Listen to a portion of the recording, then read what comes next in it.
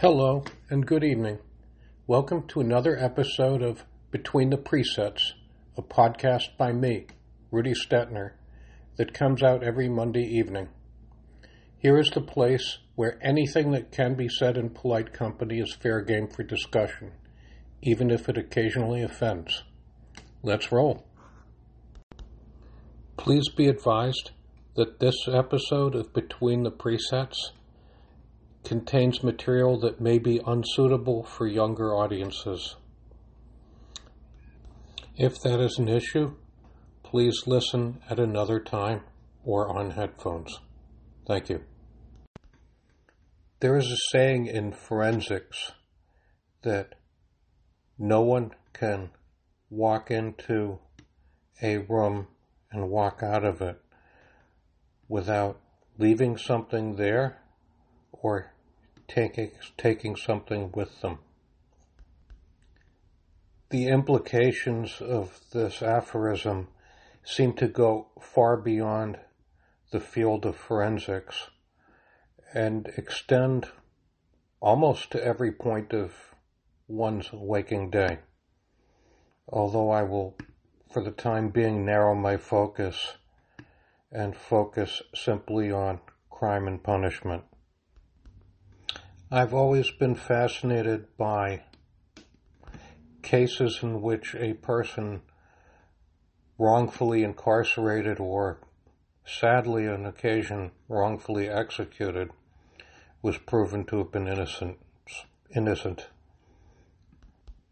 Back in 1980, I met a man named Izzy Zimmerman, who became quite famous and also became a jailhouse lawyer. In 1937, he was convicted of murder based upon perjured testimony, almost went to the electric chair, was acquitted, became a jailhouse lawyer when it was illegal to even possess law books, and was released from prison after almost 25 years of having been imprisoned. And it was proven that false testimony was orchestrated by the legal authorities in that case. There was a case on the other side that I read about in which a crime remained unsolved for many years. It was a murder of a very old man, well into his 90s. It became a cold case. Someone broke into his apartment, and in the course of incapacitating him and then robbing the apartment, they tied him up and stuffed his own yarmulke down his throat, whereupon he choked to death. That was the cause of death. As was the case in many cold cases, a collection of evidence was assembled, put into, manila envelopes, and put in a warehouse in Brooklyn. And there it stayed for many years. Over 20 years later, there was a domestic dispute, unremarkable, in which a woman was alleging that she had been beaten by her boyfriend. As in many such cases, the police come to a man and a woman yelling back and forth at each other, and they listen. Sometimes in the course of listening, they find out interesting things that might pertain to other cases that they might have. And as long as no one is physically assaulting anybody in their presence, they will sometimes stand back and listen. So that's what happened in this case. The woman was trying to persuade the police that her boyfriend deserved to be locked up. And she said, this man is a murderer. He killed a Jewish guy back 20 years ago. She named the apartment building in which this murder had taken place. Now, police have a long memory. Part of their job skills involve remembering details about people they come in contact with, where they live, what they've done, how they get along or don't get along with their neighbors. So they recognized the address. They remember they recognized the case. Police talk with each other about crimes they've solved and crimes they failed to solve. So when this lady mentioned that the guy had been choked to death on his own yarmulke, the police listened. There are details that are of crimes that often are not published in the press. And when a suspect or person of interest or a witness has knowledge of these things, that can or should trigger an investigation. So, sure enough, the guy was arrested. They had probable cause to fingerprint him because there was a credible allegation of domestic abuse. And they got the cold case file from this murder more than 20 years previous. And one of the interesting fragments of evidence was a fragment of a pinky fingerprint that had been left on the yarmulke that had been stuffed down the guy's throat. They compared it to the pinky fingerprint that they had extracted from the domestic violence suspect, and sure enough, it was a match. And he was brought to court on charges of killing the elderly Jewish man and was sent to prison for his crimes. The implications of this extended far beyond that individual case, which I'm sure gave closure to the family and survivors of the man who was killed. It also sent a message to the public that certain crimes would never be forgotten, that there would always be an attempt to catch the guilty until the last breath of the perpetrator. It left open the possibility that if somebody smugly thought that they had gotten away with murder, that maybe they weren't so safe after all. Pursuing such cold cases and also seeking to free the wrongfully convicted of both capital and of lesser crimes would seem to be a statement of our values as a society, that the metaphoric portrayal of justice as being blind should not degenerate into striking the innocent, and at the same time, the cause of the aggrieved, the cause of the crime victims is never ever abandoned.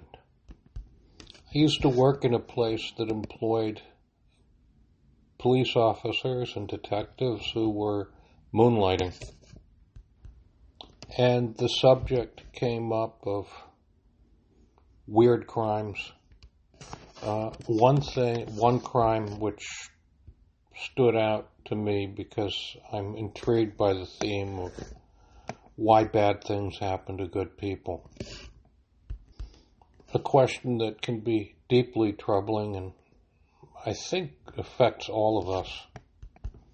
So, I had read a story in the paper about a fare beater barging onto a city bus through the rear door. It was a kid around the time school was out, and the kid didn't pay his fare and sat down. And without a word, another passenger got up, quietly shot the kid dead, point blank, and got off the bus. It was an unsolved crime for which no one was ever apprehended. And I remember saying to the police detective who was moonlighting at my job, and he said, "Yeah, I remember that case. That sure proves that God keeps score." I was really puzzled by his response, and he explained the story, and I was pretty shocked. So I asked this detective what he meant by, this God-keeping score. And he told me that that particular kid was involved in a situation. I guess he was a minor and his sister was a minor. And the only way I can delicately phrase this is that his sister became pregnant and they both had the same, both the sister and the brother both had the same grandparents. Let's just leave it kind of like that. It was a case of forbidden relationship. And that was, of course, a matter for Child Protective Services. It was also a legal matter, for the well-being of this young girl. And they weren't getting any place. Whether it was through intimidation, traumatic bonding, or whatever, they could not get any cooperation from either partner. And I'm not sure what role the mother of the two children had in the whole thing, but the case went no place. And what the police officer was saying was that even if this young man had dodged the laws of New York State, that he had not dodged the universal laws of the Creator, and that there was some enforcement going on there. Some sort of what secular people would refer to as poetic justice. But in the telling of these stories and, living in a high crime area of Brooklyn, as I did for many years, the recurring theme of justice delayed, justice denied, people getting away with murder and walking free, presents a lot of troubling questions to all of us who live there together in part of Brooklyn where I lived in. One thing that does bother me is that this may sound like I'm coming down on the liberal side, but so be it, is that if you're going to spend hundreds of thousands of dollars incarcerating someone for long periods of time for a crime, it would seem that you'd really want to make sure that they're actually guilty of the crime that they've committed. In many places, New York City, unfortunately, is one of them. People are often told, if you'll plead guilty to this minor crime, you'll get 3 months, 6 months, a year. But if we have to bring you to trial, we could put you away for 10 to 20. And a lot of people facing those odds with very poor legal representation choose to plead out, and they're left with a criminal record that they really don't deserve. And what they thought had been the so-called justice system was kind of like a numbers game, and they didn't want to lose. It happens all the time. Now, if somebody's going to invest, say, $2-3 million in a business, they're going to want to research the proposal. They're going to want to have accountants go all over it. They're going to want to check out the business proposal to see if it's viable, etc., before they sink a lot of money into it. Now, it would seem that no matter how poor somebody is, that before you sink a ton of money into locking this person up and releasing them out, from incarceration in who knows what sort of damaged state, that you would want to find out that they're actually factually guilty. But we don't live in a society like that.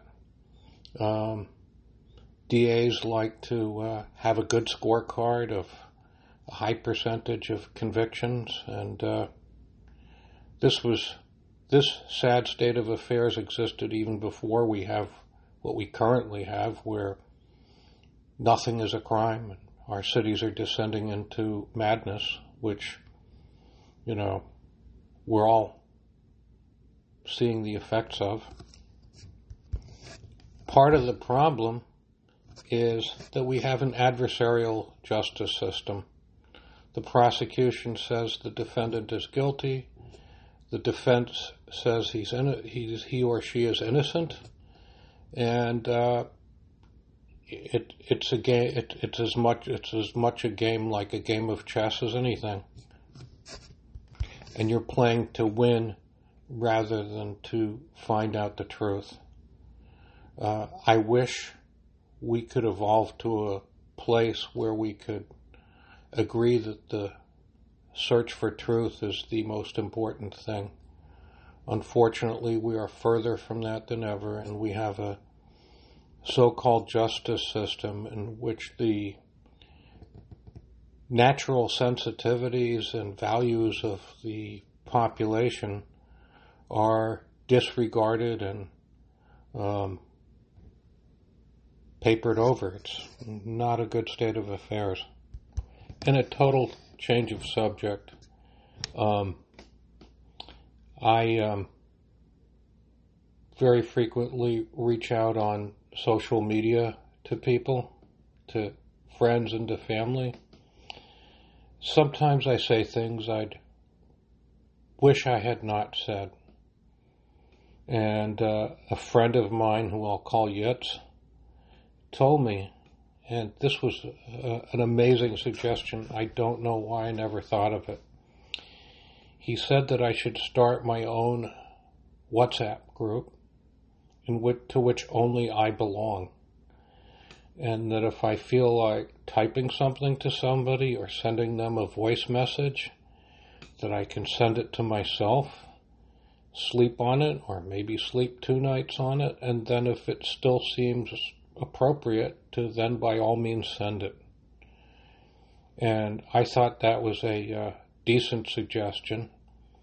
The only thing I would wonder about would be a couple of questions. What if I kick myself out of the group? What if I ban myself from the group?